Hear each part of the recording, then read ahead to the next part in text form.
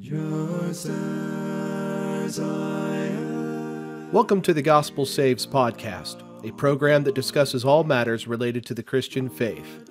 Please visit thegospelsaves.me. You can also visit The Gospel Saves on YouTube, Facebook, and Instagram.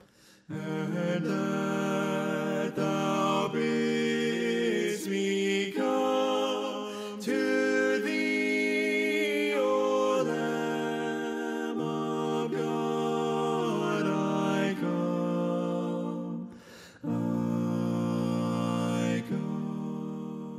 In Deuteronomy 13, 1-4, Moses lays out a hypothetical. Suppose a prophet or a dreamer of dreams rises to prominence among the children of Israel, and this prophet makes a prediction about the future that comes true.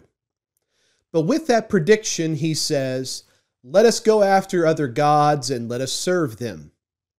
In such a case, Moses says, "You shall not listen to the words of that prophet or that dreamer of dreams. You shall walk after the Lord your God and fear him and keep his commandments and obey his voice. You shall serve him and hold fast to him." Deuteronomy 13, verses 3 and 4. The prophet or dreamer of dreams shall be put to death. Why? Because even though what he predicted came true, what he taught violated Scripture. From this example, we can glean several important lessons about false teaching. But before we get into this, please help me out. I want the gospel of Jesus Christ to reach as many people as possible. If you're watching this video on YouTube, please subscribe and tap the bell icon to receive updates when I upload new content. If you're listening to the Gospel Saves podcast on iTunes or Spotify, please consider giving the podcast a 5-star rating and writing a review. When you do one of those simple things, you help those big tech algorithms notice the Gospel Saves content. I can't do this without your help, so please help me preach the good news of Jesus to as many people as possible. Okay, let's talk about the 3 signs of false teaching taught by Deuteronomy 13, 1-4. We should always compare what we are taught with what has previously been revealed. The first 2 commandments issued at Mount Sinai make it clear that Jehovah expected absolute faithfulness from his people. "You shall have no other gods before me, and you shall not make any graven images." In the example of Moses, the prediction made by the prophet came true, but what the prophet taught clearly contradicted what was previously revealed. Thus, Moses trained the Israelites to return to Scripture in order to verify the truthfulness of the prophet's message. In an echo of the instructions of Moses, God says to the prophet Isaiah, "And when they say to you, seek those who are mediums and wizards who whisper and mutter, should not a people seek after their God? Should they seek the dead on behalf of the living? To the law and to the testimony. If they do not speak according to this word, it is because there is no light in them." Isaiah 8, 19 and 20. These examples remind me of those in the synagogue of Berea, who, when Paul preached Jesus to them, received the word with all readiness and searched the Scriptures daily to find out whether these things were so. Acts 17:11. Let's put ourselves in the sandals of the Bereans for a moment. This Paul fellow, a complete stranger, has special powers. He's able to perform signs and wonders. But with these miracles, he's claiming a man from Nazareth, Jesus, is Christ. He's also claiming that this Jesus fulfills all of the prophecies about Christ from Moses onward. You can imagine the Bereans saying to themselves, "Let's hear this guy out. Let's consider what he says from the Scriptures and determine if in fact what he teaches is from God." The Bereans faithfully carried out the command of Moses. They did not accept Paul's teaching at face value, but rather drilled down into the content of his message. We should all take their example to heart. It's easy to be distracted by eloquence or charisma or emotion or intelligence. We hear something that sounds like a message from God, and we don't notice the subtle contradiction that goes along with it. While the Bereans were open-minded to a new interpretation, They were also skeptical enough to evaluate Paul's teaching in light of what was previously revealed. No matter what is said, no matter who says it, no matter how truthful it may appear, always compare what you were taught with what the Scripture says. False teaching, even when it directly contradicts Scripture, can be very persuasive.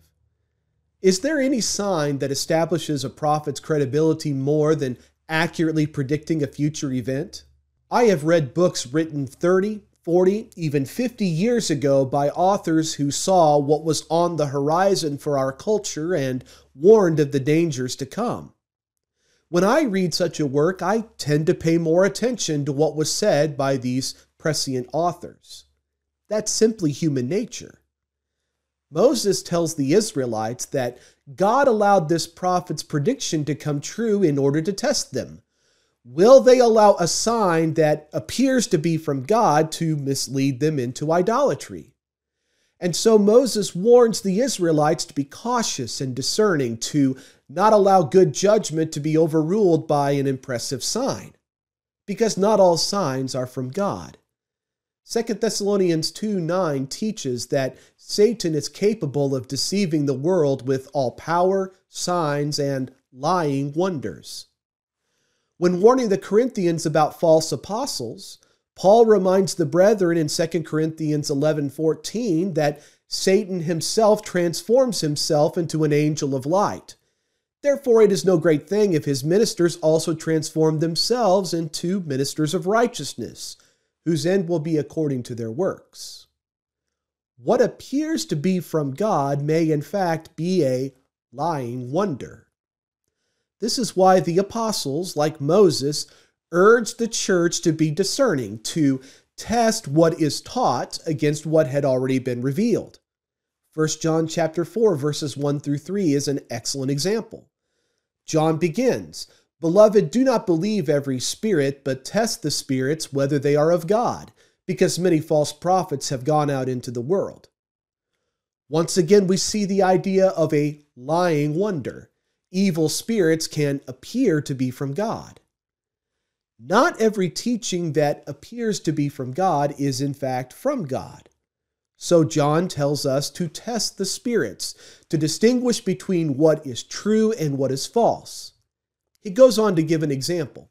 Every spirit that confesses that Jesus Christ has come in the flesh is of God, and every spirit that does not confess that Jesus Christ has come in the flesh is not of God. Scripture teaches us that Jesus Christ has come in the flesh.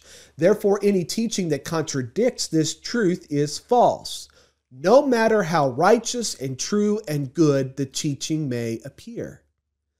Like Moses, John urges us to not be misled by the appearance of divine origin, but to dive beneath the surface and compare what is taught to what has previously been revealed.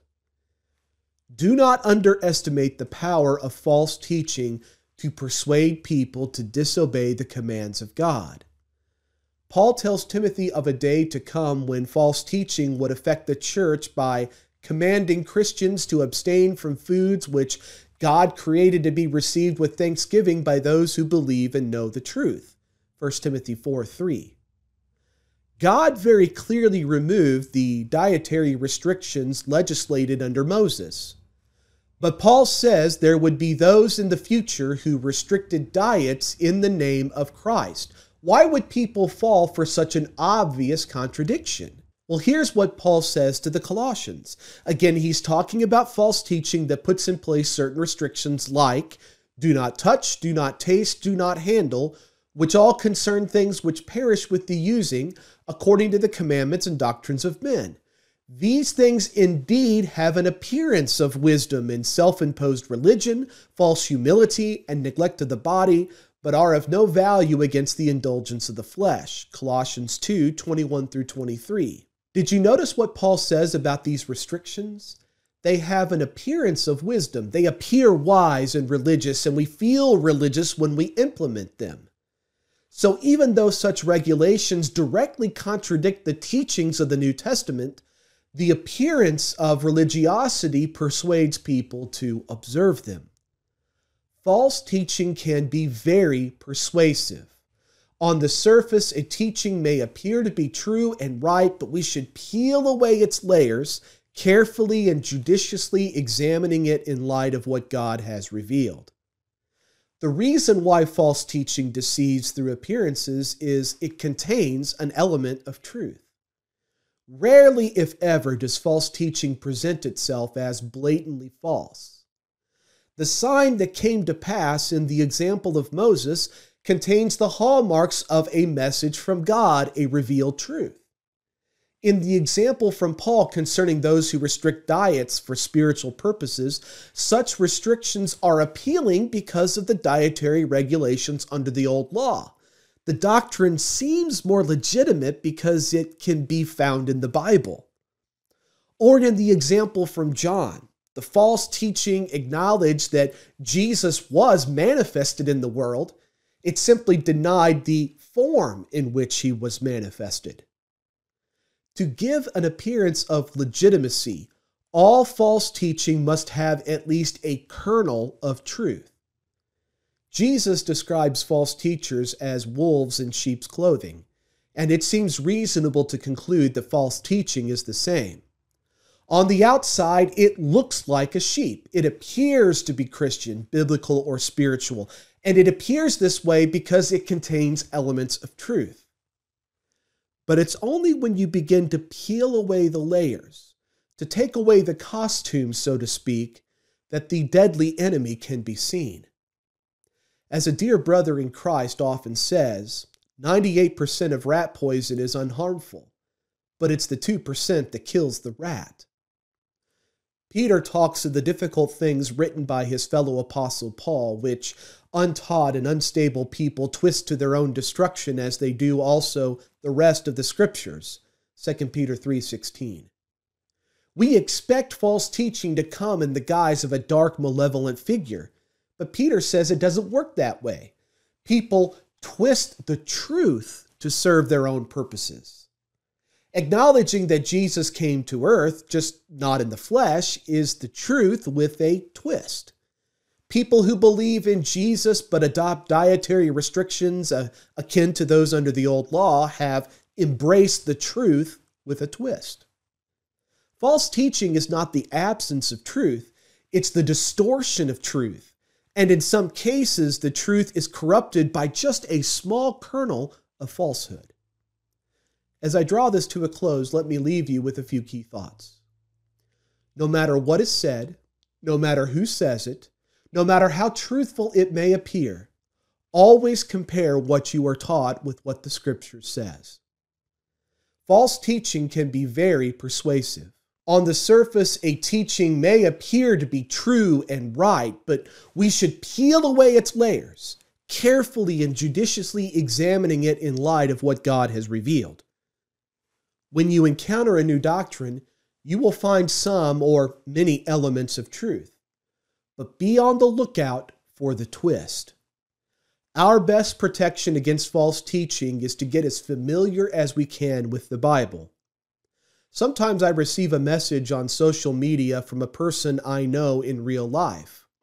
The message is so out of character that I quickly suspect that their account was either hacked or cloned. I know the message is not from them because I know them. In like manner, the best way to identify false teaching is to know the Bible as well as we possibly can. If we know the original, we can spot a fake more easily. Thanks for listening to the Gospel Saves podcast. If you found this program useful, please visit thegospelsaves.me to find blogs, videos, and Bible studies. If you enjoyed the music on this podcast, please visit acapeldridge.com. You can also find Acapeldridge on Apple Music, Google Play, Spotify, YouTube, and Facebook. May God bless you as you seek to know His perfect will.